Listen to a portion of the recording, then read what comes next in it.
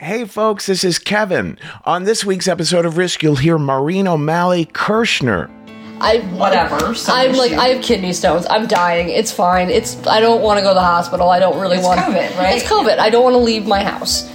That and more, but first, this is such an exciting time for us because Risk is finally returning to touring.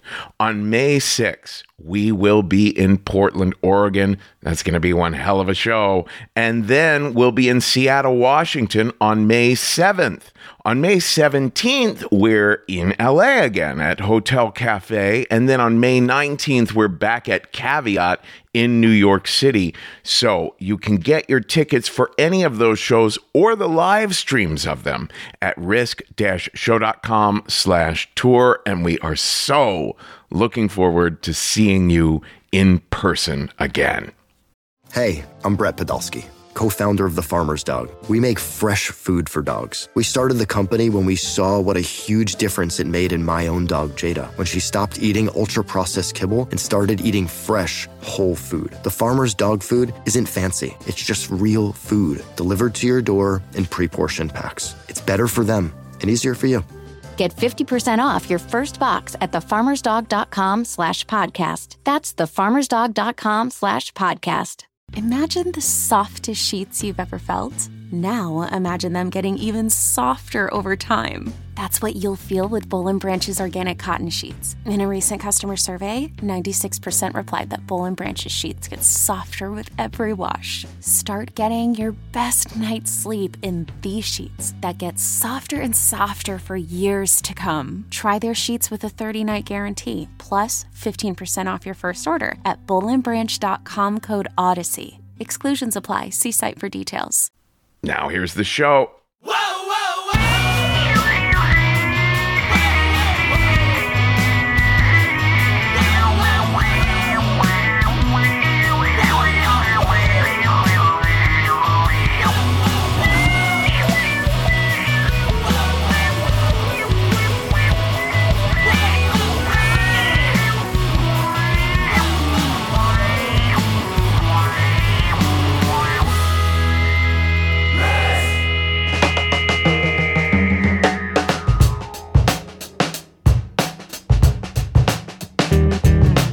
Hello, kids. This is Risk, the show where people tell true stories they never thought they'd dare to share. I'm Kevin Allison. This is Medeski, Schofield, Martin, and Wood behind me now. Woo! Like I was saying up top, this is such an important time for us because we're returning to touring. We're in Portland on May 6th. We're in Seattle on May 7th. We're right at the start of Asian American Pacific Islander Heritage Month, and so on Thursdays in May, we're going to be running a special series of some of our favorite Asian American stories that have been shared on the show. And we continue with our sort of experimentation and trying new things out in terms of format and editing with today's episode. This is going to be an episode of 2 radio-style stories.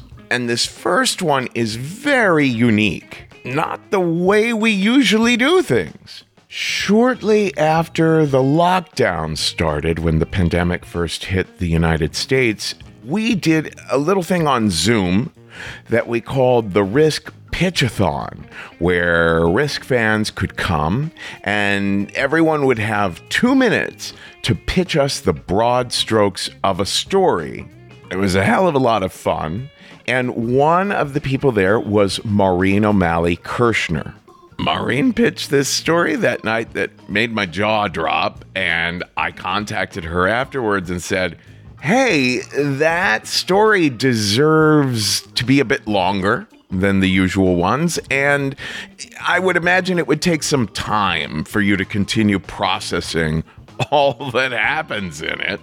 And indeed, Maureen sent us one draft and then another. We were giving notes back and forth, but at one point, Maureen sent to us a conversation that she recorded with her sister-in-law, where she thought it would just be helpful to actually be telling the story to someone else in her kitchen. The two of them having coffee together in her kitchen and reviewing the story as best they remembered it. And we thought that recording of that conversation was so interesting and dynamic in and of itself that we thought, let's just run that. We tightened it up a bit, and John LaSala composed music for it, and that is what you are about to hear, a story told in conversation over a kitchen table in Salt Lake City between two good friends and sisters-in-law, and we will be very curious to hear what you think of it. And so, without further ado, here is Maureen O'Malley Kirshner and her sister-in-law Elizabeth with a story we call Giving Grace.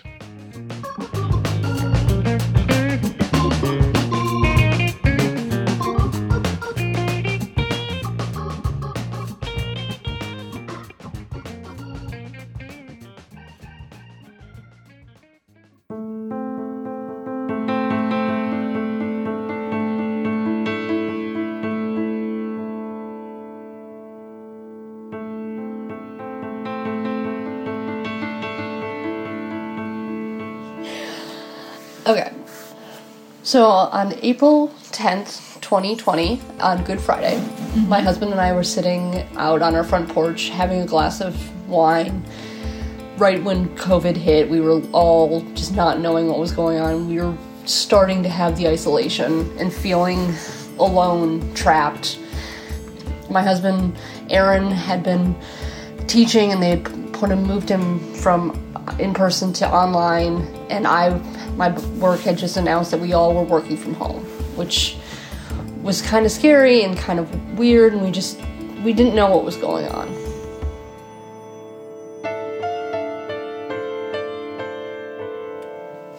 I remember the day they closed out all the restaurants, we went to one of our favorite places to have a drink, and I remember the wait staff, people were like in tears because they're like, we don't know what's going to happen. Like, this is our jobs. This is what we do. And Aaron and I were like, we just need to go to this place, spend money, because we know these people and we want to support them. And that, in some ways, that was kind of we were losing a part of our community at that point. Yeah.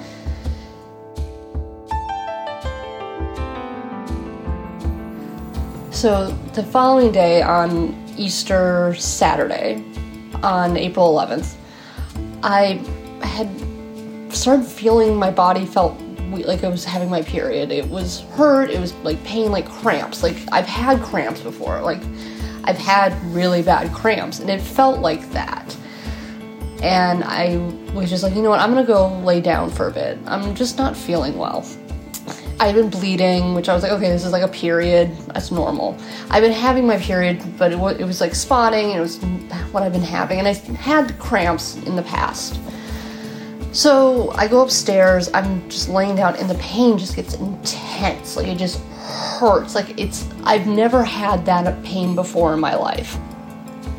So I'm laying in bed, and I'm just like I can't put pants on. Like, I can't, like, the pain is just so intense.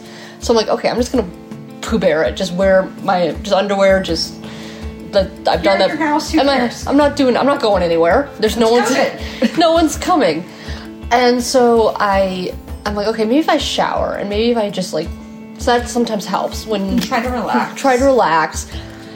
And it seemed to dull at a time, and it was like, okay, so I'm just gonna relax. I put on a YouTube video. I was watching the Try Guys, which is the most random thing, and I actually fell asleep while watching it, which I normally don't do. Were you in the bathtub? I was back in bed. And then, so at one point I felt like I had to poop, like just a massive amount of pressure, like I had to use the bathroom. Like, it was painful. Like, it was like, I feel like I have flashes. Like, I don't fully remember what was going on at that time, and I felt kind of like outside my body. And were you lightheaded, or I did stumble at times. Like, I just kind of was just in a fog and going about what was happening. Mm-hmm. And so at one point, like, I had this liquid came out. Like, just liquid. Like, I didn't know what it was. And this is while you were... This was when I was in the bathroom and I had just tried to use the bathroom. Okay. And this liquid just came out. Like, just so cascade. You're just like, I guess I have... whatever. I'm like, I have kidney stones. I'm dying. It's fine. I don't want to go to the hospital. I don't really want... It's COVID, right? It's COVID. I don't want to leave my house. Right. And at one point, it just became so painful. Like, I took a second shower, which I normally don't do. I don't take showers, like, back to back. I don't do that. Unless, like, I'm feeling really sick or something. And Aaron and I had planned to have, like, get ready for Easter dinner. We were going to get a steak and have, like, a nice dinner, like, what we could do. And he came in, he's like, wait, why are you in the shower again? I'm like, I just don't feel well. Just, like, I'm just not feeling well. And I got out of the shower, like, I turned the shower and my body, like, I was just, like, in so much pain. And I just, like, I was just pushing. Like, there was something in me. Like, I was just pushing. And I'm like, okay, I'm just gonna go in the toilet. The shower's still on. I have a podcast playing, and I'm just like, just pushing. And then there was just this release of just like, blah, blah, blah, blah. And I'm like, oh, okay. So I look down, and there's hair in the toilet. Hair. Okay. Like, I was like, what? And I pulled this thing out. Because it was still connected to you. It was still connected. It was pulled it out of the toilet, and it's a baby.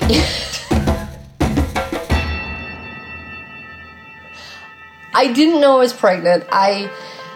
That previous fall, like, my body, like, I hadn't been feeling well. Like, I had gone off birth control, and I had other things were going on, and it just, things happened. But my body never really indicated that I was pregnant. There was just nothing. Even I have friends who saw me at this time, and you've seen pictures that you were like, no. Yeah. I mean, it could be, you know, adding some weight over the holidays or whatever. You wouldn't necessarily think about.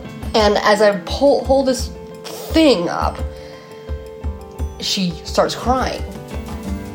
And I scream, Aaron! And he comes upstairs, and he's carrying his iPad, and he's like, what's happening? He opens the bathroom door, sees me holding a baby on the toilet, and him going, what the fuck? And throws his iPad. And Aaron is not a small man. He's over 6 feet tall, you know, 200 pounds or so, like, tall, he's strong. Yeah. So Aaron, you know, throwing an iPad would have quite an impact on top of all of this. And I screamed, call 911.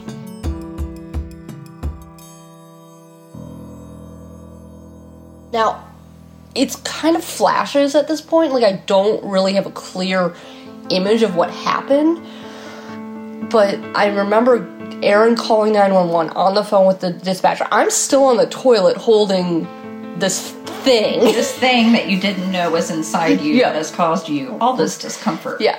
And he's like, the dispatcher's on the phone with Aaron saying, okay, I need you to cut the umbilical cord. Aaron was getting his shoelaces out of his boot to tie off the umbilical cord. And I just remember saying, I'm sorry. Like, it's these flashes. The EMTs come in, and you were still on the toilet this time. I had gotten off the toilet. I was on my knees on our floor in our bathroom. Okay. And did you at least have, like, a towel? No, I didn't. You're still butt naked from the shower. Yeah. From being on the... Is the water still on? The water's still on. The shower's still going. Like, there's all these... And it's like, the EMT comes, they cut the umbilical cord, they check me out, and they're like, okay, we need to take you downstairs. And I stand up like, I'm naked. Can someone get me, like, hand me the bathrobe? Like, I'm sure they weren't thinking. They're like, whatever, we just gotta get you out. Like, it's... I just stand up, and I'm like, So once you get your bathrobe or a towel or whatever it is they got you. Yeah. So I thought I walked out of the bathroom and down the stairs. Aaron said no. One of the firemen carried me down the stairs and onto the gurney. Yeah. Now, mind you, our entire neighborhood, there's a fire truck, there's an ambulance, like... Super exciting.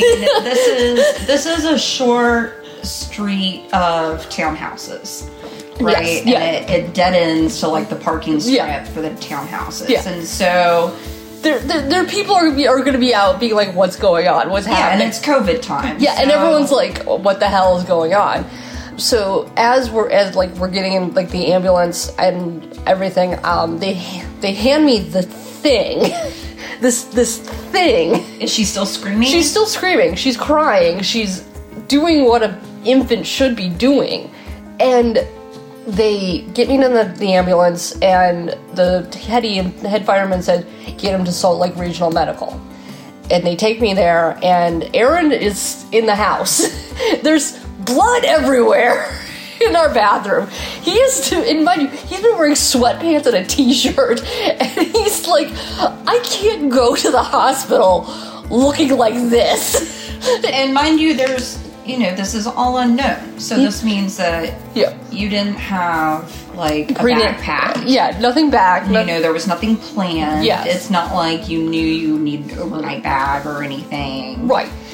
There's just stuff. It's just complete chaos. Yeah, it's complete chaos. It would be like being in a car accident and going to the hospital. You wouldn't have a clue that would be happening. Yeah. So when I'm in the ambulance, one of the ambulance EMTs is talking to me, just trying to keep me like alert. They're trying to like make sure I'm not going into shock, make sure I'm not like doing all this stuff. And they had called ahead to the hospital saying, we have a patient coming in that has given birth at home, no prenatal, no nothing, we're coming in.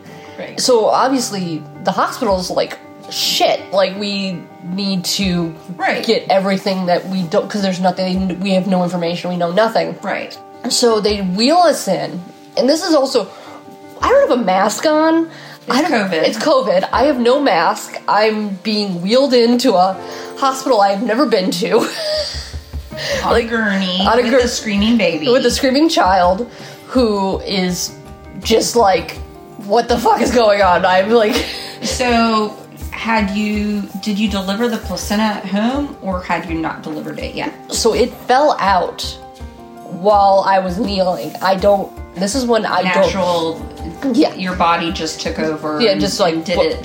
Did a thing. Like I was just like, I don't remember it. They told me it happened, and they did the hospital. They did all the tests. So presumably, did they bring the placenta? They brought the placenta to the hospital in like one of those like nuclear waste bags. Yeah. Like hazmat bag. And so we get in the hospital and they wheel me into this room. It's actually a very nice room. They take the child, the baby, and put her on the screaming thing. Yeah, and put her and doing like tests and everything. And everything's coming back fine. She's absolutely fine. Which they're like, this is crazy. This is bizarre. This is crazy. And they're also checking me out, and they're like, you're definitely in shock. We're probably gonna need to give you something. Yeah. And we also have to sew you up because apparently I was a 2nd-degree tear, which I was just like, okay, like awesome, like.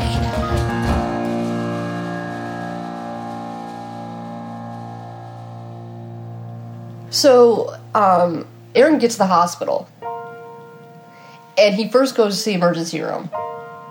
And he says, my wife came in with a baby, like, I'm guessing she's here, like. They'd send him up to maternity. And he gets in, and they gave him a mask and everything, and they're like, okay, we're going to take her to the nursery. And I said to him, can you go with her to the nursery? And he went with the nursery. They were checking him out and everything. And the nurse, she walked in, and she could see his eyes are just bugging out. He's like, is she okay? What's happening? Like, and the nurse goes, oh, they didn't tell you. She's fine. She's absolutely fine. She's basically perfect. Like, so she processed that, like, he didn't know anything and needed to sort of be Reassured, yeah. And so I had to try. I was like, I probably should call my parents and tell them that this happened. And they didn't pick up the first time. So I called my best friend from high school, who I've been friends with since we were 14 years old, and FaceTime her. And I'm like, so I just had a baby. And she's like, what? Yeah. That's consistent with our reaction too. When Aaron called your husband, and Ken comes downstairs, and I'm sitting there, and I'm like, is everything okay? He's like, they had a baby? And I'm like, oh, they're pregnant. He's like, no, they had a baby. And I'm like, what? And so it was just, and like this whole thing, so all the nurses and everyone coming and helping. It's a whirlwind. It was a whirlwind, but the thing that was really incredible was, yes, it's beginning of COVID, and we don't know what's going on. If we had known, Aaron probably would not have been in the delivery room when I had the child. Right, because they were keeping the dads out of delivery rooms that early, right? So finally the doctors come in and say, okay, you probably need to get some clothes for your wife, but once you do, you cannot leave. So come prepared to stay. Come prepared to stay. You're gonna be staying. And originally they were like, we're probably gonna keep you for 3 days because since we don't know. And Aaron had to go back home and go get clothes, and our neighbors are like, what happened? And one of our neighbors calls me while I'm in the hospital, there was a fire truck at your house, everything okay? And you're like, I had a baby. Yeah, and she had a key to our house, so if we have a cat, we've got puzzles, so we needed someone to go make sure the cat didn't escape and was okay.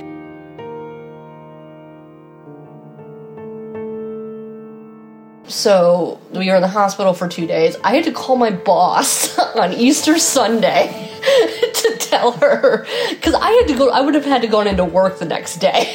Yeah, that's not gonna happen. I had to call her. I was like, so I just had a baby?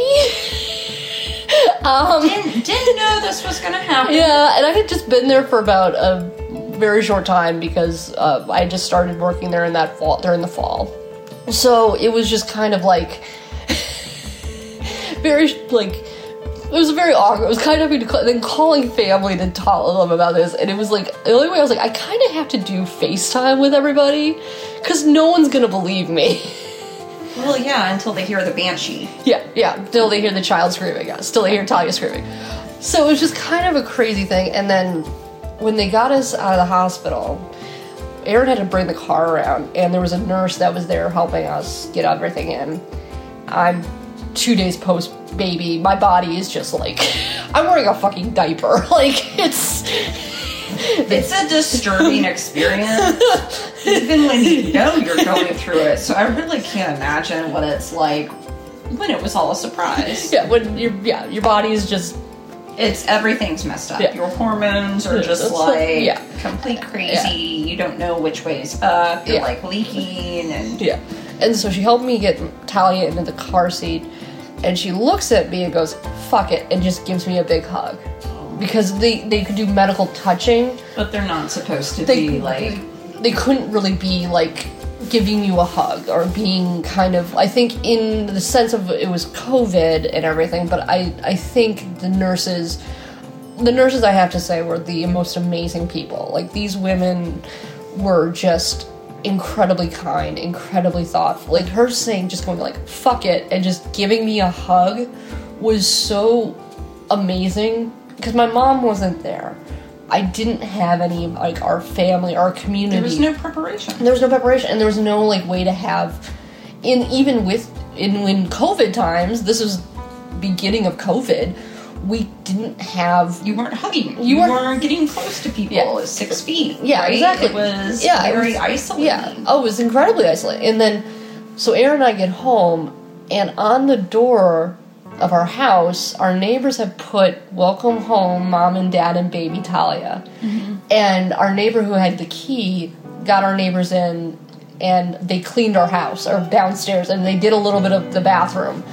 And they had food, they had stuff for us, people had sent us stuff already. Like, our house was already full of, like, gifts. And baby stuff. Baby stuff. Just, like, yeah, just ridiculous amounts of baby clothing and it was, diapers and pack and plays and everything you would need. Yeah, exactly. And it was just like, and that was the thing that was really kind of cool is, yes, in the sense of we were in COVID times and we're isolating, there still was a sense of community in the ways of outside our world. Now Talia is almost 2 years old, a terrorist who likes to destroy things. Yeah, I mean, so 20 months, right? Yeah.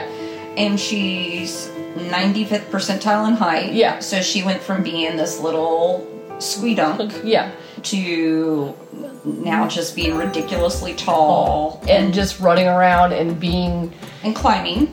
We have a climber who doesn't quite. Even when we were at the zoo, at the petting zoo, and she wanted to climb on the structures that the goats go on to get away from people. Yeah. Yeah, and that the fact that the volunteer had to tell her no. Yeah, that sounds about right. And she really is a joy and such a happy kid. So it's amazing that this is the outcome, right? Yeah, it could have been so much worse. So much worse. She's thriving. Yeah, she really is. She's thriving. Yeah, and it's been a crazy experience. There's been tears.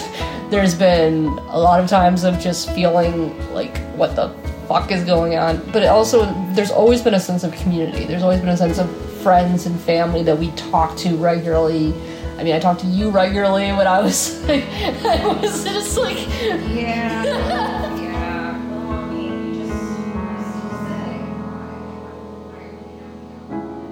So, thinking back through it all, like, in hindsight, are you like, maybe that was a sign I was pregnant? Yeah. Like, so you think about that? Yeah, I do. Well, the thing is, because you know this, I have horrible acid reflux, and I take... You take meds for it. Take meds for it.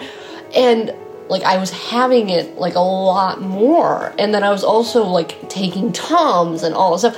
But it was like, no, like, this is just my acid reflux. And that was in the fall, winter of 2019. Yeah. Then you also had an improved appetite in early 2020, right? Oh, yeah. Because I remember Erin making a comment, man, she's eating great. Yeah, because of the acid reflux, my appetite is always low. Low and screwy. So even with medication, it's still, like, it hates me. I've just decided my body hates me. And so the fact that you were all of a sudden eating a lot probably would have been an indicator. Right, yeah. And I guess you carried... Were you low, or was it, like, inward? What were they saying? Well, what they said why I didn't show as much was the placenta was on the front of my abdomen, and Talia was behind it. So that's why she didn't show, like, it wasn't a showing thing. So it kind of kept it down, her weight and everything. So was she head first? Yeah, she was head first. Okay, that's good. Yeah. Was she sunny side up or down? So that face up or face down? So all I remember, like, I just saw hair. So you no idea. No idea. I have no idea what. I'm like, I mean, she didn't have a bruise when she hit the toilet. Well, babies bounce. Remember? Yeah. They do. There's a reason that their little bones and they're kind of bouncy and stuff is that they have to come through that traumatic experience coming to the world. Yeah. Little did she know it would be that much more exciting. I mean, the human body is an incredible thing. And they also billed you for a vaginal delivery. I remember. Which clearly did not happen at the hospital.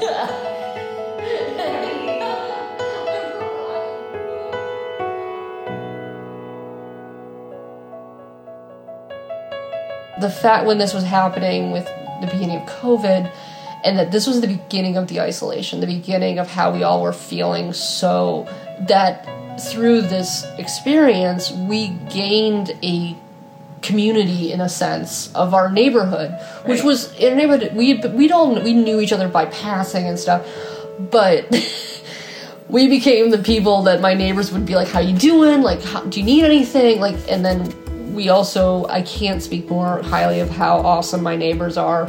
And your work. My work was incredibly accommodating. And the fact that I work in a work setting I was able to do that is incredible, because there are some women that if this happened to them, they couldn't do it. There would be nothing that they could do.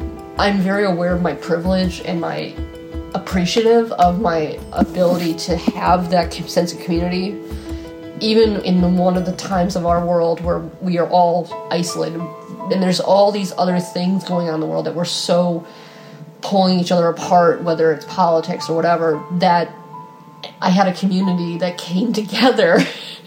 And I'm very fortunate to have a little girl who is so spunky, and I know I'm going to get a phone call when she's in college and she's gotten arrested for protesting something, and I'll just be like, all right, so what were you protesting?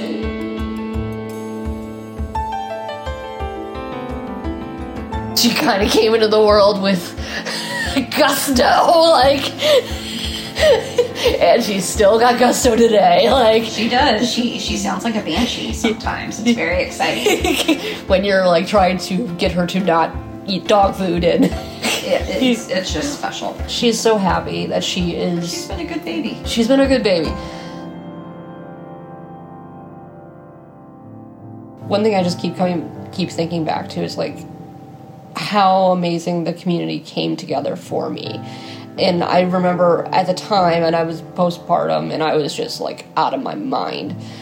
It was very hard for me to take that, to accept the kindness and the help, because I was so, like, I need to do this. I'm the mom, blah, blah, blah. And, like, I think you at one point told me, like, no, take the help. All the help you can get. Yeah. One of my friends who was, like, one of my people who would call me, like, what do you need? Like, yeah. I can drop something off on your front porch. Like, I can do this. Like, I'll ring the doorbell, I'll wave to you, like. Right, yeah. Like, and then I also, like, remember my boss, when we had our stay-at-home order, she would put a bag on my handle of my door, knock, and walk back. And I'd open the door, take it, and it was like a drug deal, but it was the most, like. It was very bizarro. Yeah.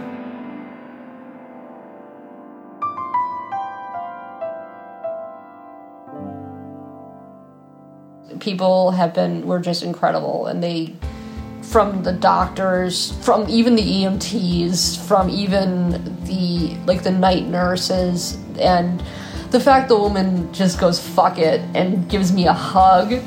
But also in the midst of the beginning of a pandemic, a really scary time when our medical system was starting to crumble under the weight of what they were dealing with. So, knowing that you have this sense of community and these people around you and everybody rallied. Yeah. And in a lot of ways, they probably appreciated having that. Almost like a normal, like, not normal, but. No, but it gave them something to do and focus on besides themselves. Yeah. Right? And at the beginning of the pandemic, especially, it was really scary. And you didn't know what was going on. Exactly, yeah.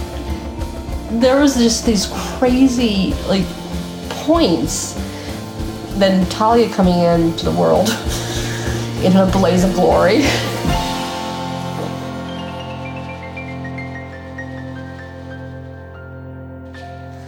But yeah, so that's Talia's birth story in a nutshell. Well, thanks for reliving it.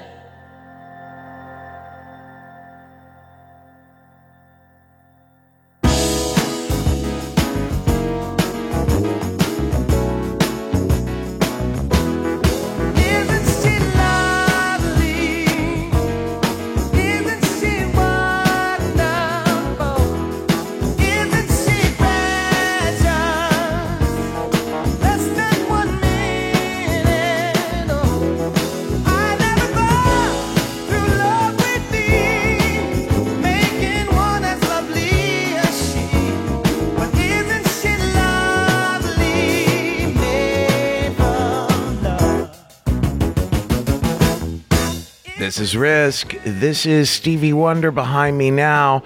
And we just heard from Maureen O'Malley Kirshner and her sister-in-law, Elizabeth. Maureen also said that the healing group at thehealinggroup.com was especially helpful to her in her processing the whole after giving birth experience. They do lots of different kinds of therapy and counseling there. And by the way, that is a perfect example, the story we just heard, of a Risk listener, a fan of the show, who really never thought they'd be sharing a story on the show and pitched us and was very coachable, very accepting of the fact that these things can take a while and you can go through a few drafts and we'll work with you and experiment even like we did with this one. So make sure to pitch us your stories at risk-show.com/submissions. Everything you need to know is right there. Long story short, you send us an email, about 300 words or less, about a paragraph, to pitches@risk-show.com. Make sure to tell us where in the world you are, and just give us the broad strokes of what you think happens in the beginning, middle, and end of your story. Simple as that.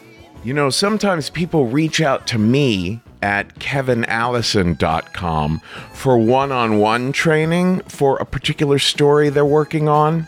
A few weeks back, it was Dave and Paul from the Disturbingly Pragmatic podcast. They are a gay couple in nearabouts Toronto, hilarious, and I had so much fun working with Dave on one of his stories that I also jumped onto one of the episodes of their podcast. So check it out. It's called Disturbingly Pragmatic, and I'm on the latest episode. It's completely ridiculous. Don't forget that if you'd like to do some storytelling training with a group, in an online sort of group setting, you can find all of that at our sister business at thestorystudio.org. Folks, if you like good old-fashioned true crime mysteries, if you like stories where you feel like you're a detective finding clues, June's Journey is the name of this new game that you can play on your iPhone or your Android. You are uncovering the mystery of June's sister's murder. It's this well-to-do family in the 1920s living in a Great Gatsby-like mansion. Each scene uncovers new aspects of the story. Some parts are in New York, some parts are in Paris. There's all kinds of objects you're finding and trying to assess whether they're meaningful or not.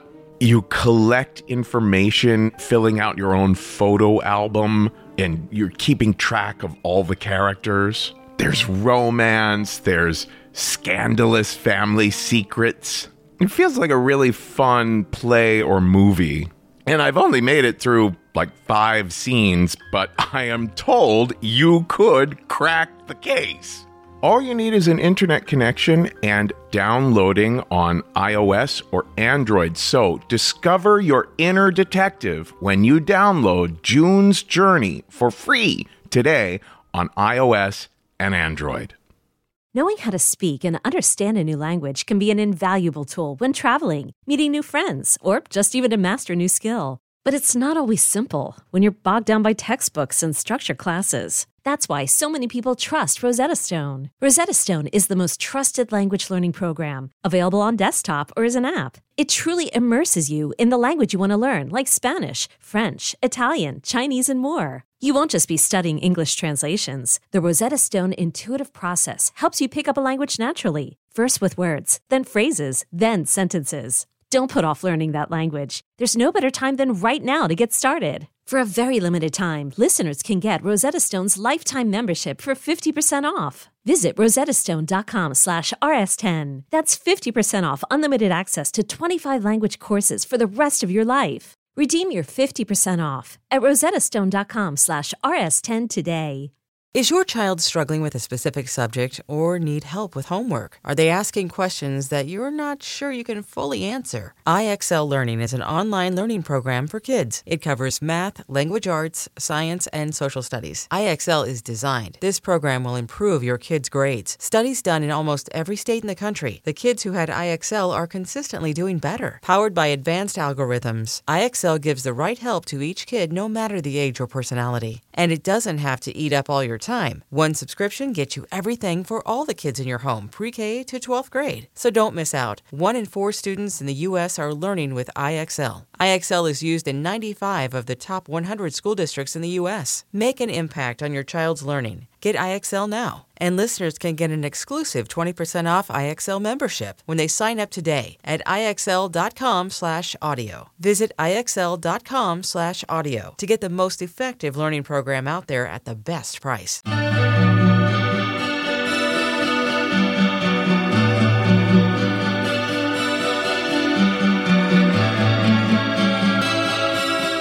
Our final story on this week's episode is another one that took a lot of tender loving care, some time for workshopping, also someone who had never done the show before or certainly hadn't shared this story anywhere like this before. I should give a heads up, there is a sexual assault situation in this story, and we are always so honored when people come to us with such intimate and such important stories that people out there need to hear. So here now is Autumn Smith with a story we call The Truth of the Matter.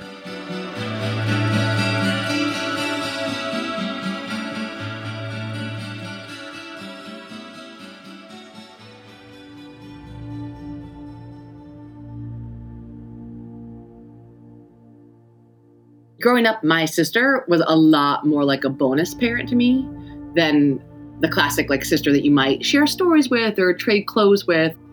My sister's 8 years older than me. And that 8 years kind of made her like the person that got me on and off the bus. And she's actually the person who taught me how to tie my shoes and eat my vegetables. She was very much a nurturer and a caretaker. When I was 9, one of my brothers got really sick with cancer. And literally for months, I slept in the same bed as my sister, just because it was so nurturing and comforting and so soothing during a really scary time in our whole lives. And then she left for college when I was 10. She would actually bring me to her college for weekends in her dorm or in her college apartment. And classic big sister, take me out to get me virgin strawberry daiquiris, and we'd go shopping and she'd get me a fancy haircut. And then the summer before my junior high school, she got married. And she married a guy that was a lot like my brothers, athletic and into sports. And he and I also had this very kind of sibling vibe and the whole elbow each other in the ribs and pick on each other and make some good jokes. So anyhow, she gets married right before my junior in high school. And then the beginning of my junior year, her and her husband had me to their house for a weekend. And we're up late watching late night TV and doing the whole massage train thing. And my sister gets tired and goes to lay down on the couch and falls asleep. And my brother-in-law just very kindly says, "Oh, I'll keep massaging you. Why don't you lie down?" So I lay down, and I don't have the exact moment in my head of when it went from him massaging me to him molesting me. But then suddenly, he was fondling my breasts. And he even put his hands down my pants and started to tickle my clit and my vagina a little bit. And I froze solid. I didn't do anything. And it's so weird to me because I have a really clear memory as if I was on the ceiling looking down and watching him touch me. And one of the strongest emotions I can remember is curiosity. Because at 16, I was a super late bloomer. I had not kissed anyone yet, never mind be felt up. And I actually remember having the thought of, oh my God, this is what this feels like? This is what my girlfriends are all in a tizzy about? How weird. And I really do not remember whether this lasted 2 minutes or 10. but I'm pretty positive I did not breathe the entire time. And then my sister started to wake up and he withdrew his hands. And it was almost like snapping out of something. Like I sat up and like, what just happened? And then, it's time for bed. And we all kind of just like made nice and went upstairs and went to bed. But I couldn't sleep. So I was down the hall from them, and I remember being under the covers, staring up at the ceiling, and the floodgate of emotions, because a part of me was actually scared, like, oh my God, is he gonna come in here and try to finish something? Like, is he gonna do that again? And then another part of me was so like, what did I just do? Like, what did I just allow to happen? Like, what the hell was that? Like, what did I just do? And then this part is actually, if I'm gonna be really honest, it's kind of shameful to admit out loud. Again, I had never been touched, and I had not even masturbated at that age. Like, I didn't know I had a clitoris. A part of me was actually aroused and kind of felt like, oh my God, like, do I want to touch myself? Like, it was such this combination of, it was too many emotions, and I felt totally nauseous. Like, I didn't know which way was up. So the next day, I get up and we have breakfast, and I go back to my dad's house. And then that week in school, I drank like a fish. Me and my friends in high school were definitely the partiers, but this was a bit much. And a bit much to the point where by Friday, my very best friend actually grabbed me between classes, and there was a bathroom that only senior girls could use, like pulled me into the senior girl bathroom and is like, what the hell is going on? You have been drunk by third period every day this week. And even for us, it's a bit much. I really didn't feel like confiding her in a public bathroom in my high school. But luckily, we already had plans for her to sleep over that night. And that night when we were getting into bed, and I didn't even really mean to tell her, it literally just kind of spilled out of me. And then suddenly I was crying and I was shaking and I was just telling her. And she was, oh my God, this is bullshit. Like, you've got to tell your parents. Like, it was so clear to her. We're telling your parents. Like, your parents have to be told. The year before, when my parents took her in for a couple months, her family life had gotten pretty shitty. So she really just had the utmost respect for my parents. So I still kind of sat with it for another week. And it wasn't until the next weekend, when I was at my mom's house, that I finally told my mom. And my mom freaked out, right? Like, oh my God, what are you saying? Oh my goodness, I'm calling your dad immediately. She called my dad, he came over. And it was interesting because I was aware of each time I told the story of how sick I felt. And for some reason, having to tell it to my dad felt even worse. Like, it was definitely like a whoa type of, oh my God. And my father only had to hear it once. And he like beelined out the door, drove directly to my sister's house. My brother-in-law was home alone. My father confronted him immediately. He did not try to deny it. And apparently shortly thereafter, my sister showed up, kind of surprised, like, oh, Dad, like, hey, why are you here? And my dad apparently was just like, oh, honey, your husband has something to tell you. So then the few days after that, my sister and my mom and I had like a gathering at my mom's apartment. And again, I went to one of my major coping mechanisms. Back then it was pink lemonade and grain alcohol. Had a couple of those. My sister shows up with a handwritten apology card that I wish I still had to this day, because I remember looking at it, and granted I was a little fuzzy, but the handwriting was so feminine. I was like, oh my God, like, did he even fucking write this? So anyhow, it was like a girls woman powwow of, oh my God, so sorry, so sorry, so sorry. And we're going to move on. And then a couple more days of that same week, I had therapy. So my mom actually taught at my high school, which is less than awesome in the grand scheme of things.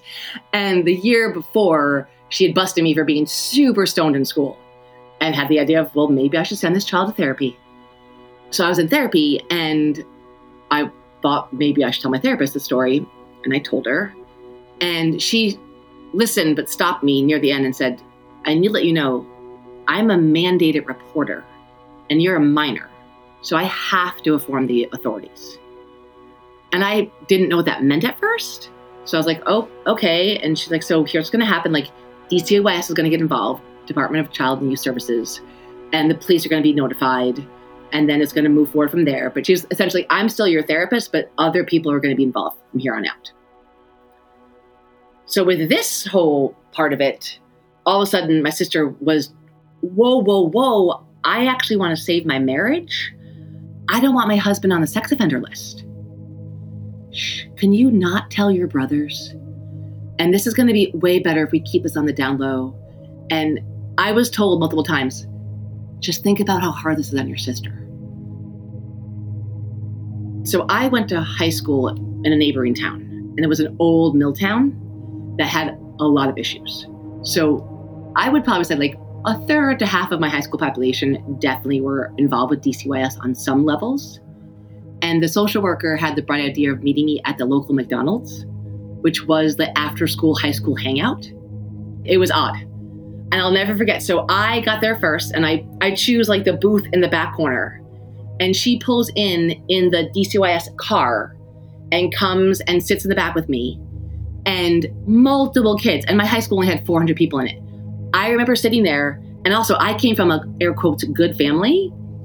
So here, other high school kids walking by with their Big Macs and supersized fries, looking and being like, what is she doing with the DCYS social worker? Like, what's going on here? And then for some reason, I don't know why, I was actually home alone.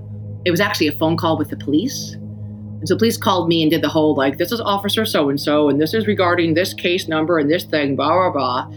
And do you or do you not press charges? I did have a split moment where it felt like lightning down my spinal column, where I essentially was like, fuck this noise, I'm pressing charges. Like, oh my God. But then in like the softest voice, no,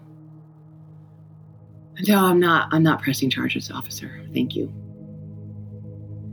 And then according to my family, like, deal done. Okay, that's all tucked under the rug now. And I didn't talk about it again. And then near the end of my senior year of high school, my sister got pregnant. And I went into my mom's classroom between classes, slammed the door shut behind me. And I was livid. And I remember being like, Mom, how do we know he will not do this to his own children? And she trying to placate me, like, oh, honey, it's not like that. It's not like that. He won't do that. I was enraged. Like, how do you know? How can you promise me? How do you know? There's no guarantee. How is she even still having sex with this man? Like, oh, I was like hell-bent for leather. Like, And I left her classroom. I slammed the door, and I was in the hallway, like in between classes. I remember promising myself, I'm going to be in the lives of these children. Whether she has boys, girls, non-gender conforming, like, I don't care. Whatever babies she has, I'm going to be in their lives. And he will see me in their lives knowing that I am watching. And like, if this dude tries to pull a damn thing, I will kill him. I will kill this man if he hurts these children. So now she's pregnant. Ever since that happened, he's been at every single family gathering ever.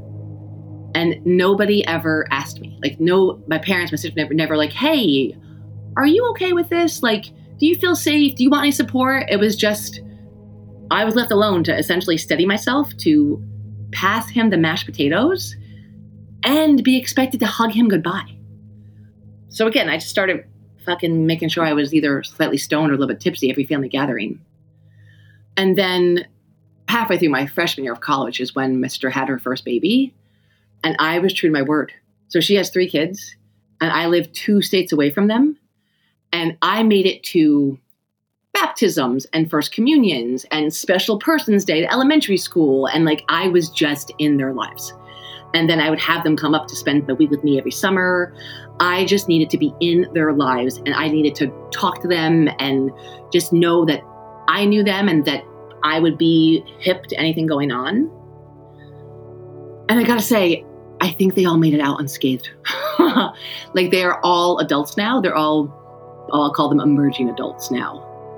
And they're all like some of the most well-adjusted, grounded, self-possessed, truly amazing human beings that I've ever met. And also my relationship with them, because had the first babies of our family, so it was the first time as me being an aunt. And I love being an aunt. From baptisms to college graduations to weddings, I have loved being an aunt. And I honestly think, had he not molested me, I maybe wouldn't have been such an adamant aunt. I'm never trying to do the whole, and this is why all things happen for a reason. Like, I wish that shit didn't happen, but I am really thankful that I am as close as I am to these humans and that they are as amazing as they are. And so now this really did happen like 25 years ago, maybe 30 at this point. It wasn't until I was in my early 30s. I'd actually gone through a couple of therapists that weren't super great and hadn't told them. So now I'm in my early 30s. I finally find an amazing therapist and my very best friend, because I still wouldn't tell the story. Like, I would know somebody for years and not tell the story. I would date someone for years and not tell them the story. So here I'm in therapy and my very best friend is like, you haven't told your therapist yet, have you? And I've been in therapy for like a year and a half with this woman. And I was like, no. And she made me swear up and down, please promise me that you will tell her. So next week I did. And it was then that I actually heard of disassociation as being like an actual thing. And it being like described back to me, like this sense of floating about 1.5 feet above your body and never actually like feeling like actually, like I felt like life was happening about 1.5 feet outside of me and nothing ever quite landed center in my body ever. And I couldn't believe this was a thing that could actually be worked with, could actually be helped. So I'm super thankful for an amazing therapist and for my best friend totally urging me on. Because now something that for decades was like, it's gonna make me actually cry, this like knot in the center of my body and like this twisted thing of shame and guilt and like nausea and just like, whoa. Now like that feeling is so minimal. And now it really is like, hey, do you want to hear kind of a fucked up story? And it really is a story that I can tell. I'm like, yeah, that stuff happened. I don't recommend it, but I totally survived.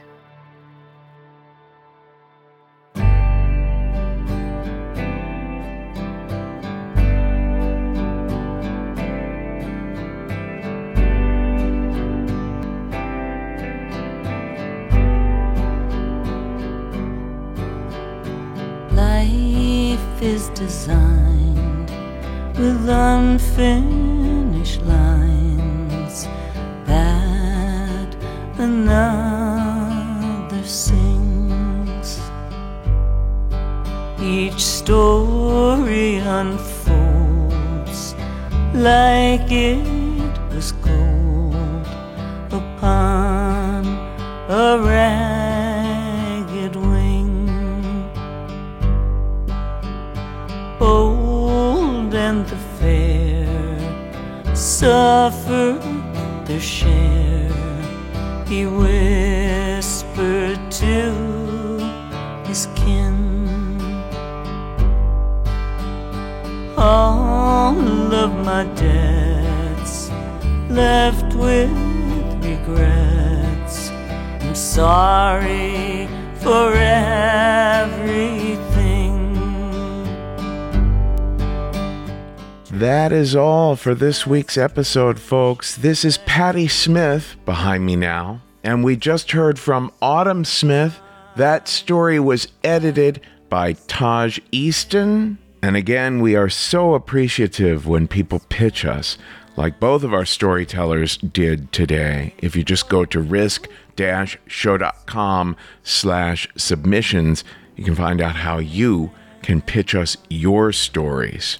And if you'd like to help us, if you'd like to support our being able to continue to produce content like this, you can find our Patreon at patreon.com/risk, where you'll find all kinds of bonus content as well.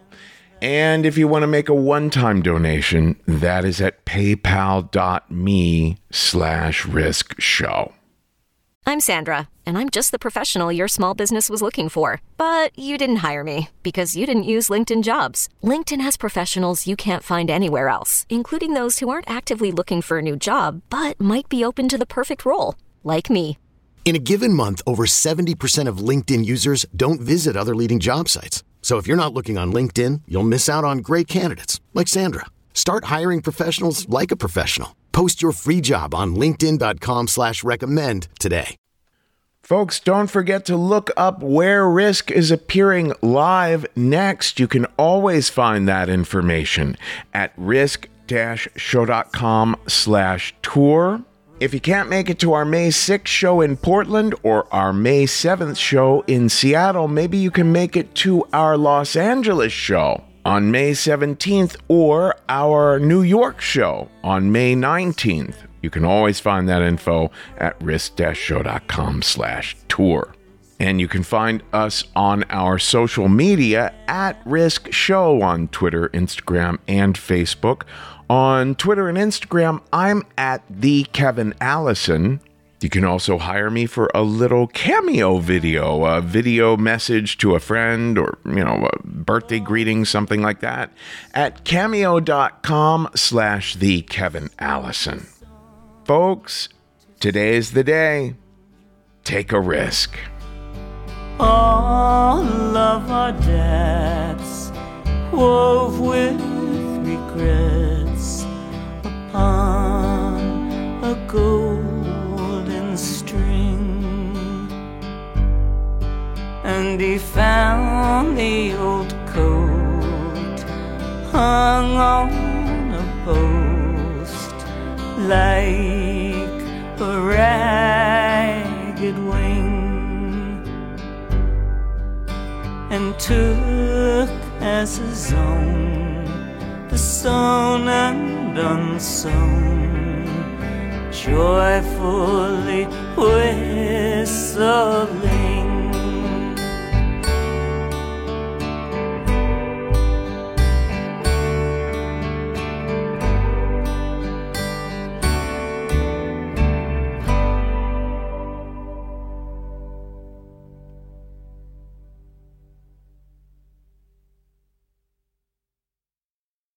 Because I just bring out the story and they're like, she needs to be on TLC. Yeah. No, I think I should be on Risk, which is better. So, yes.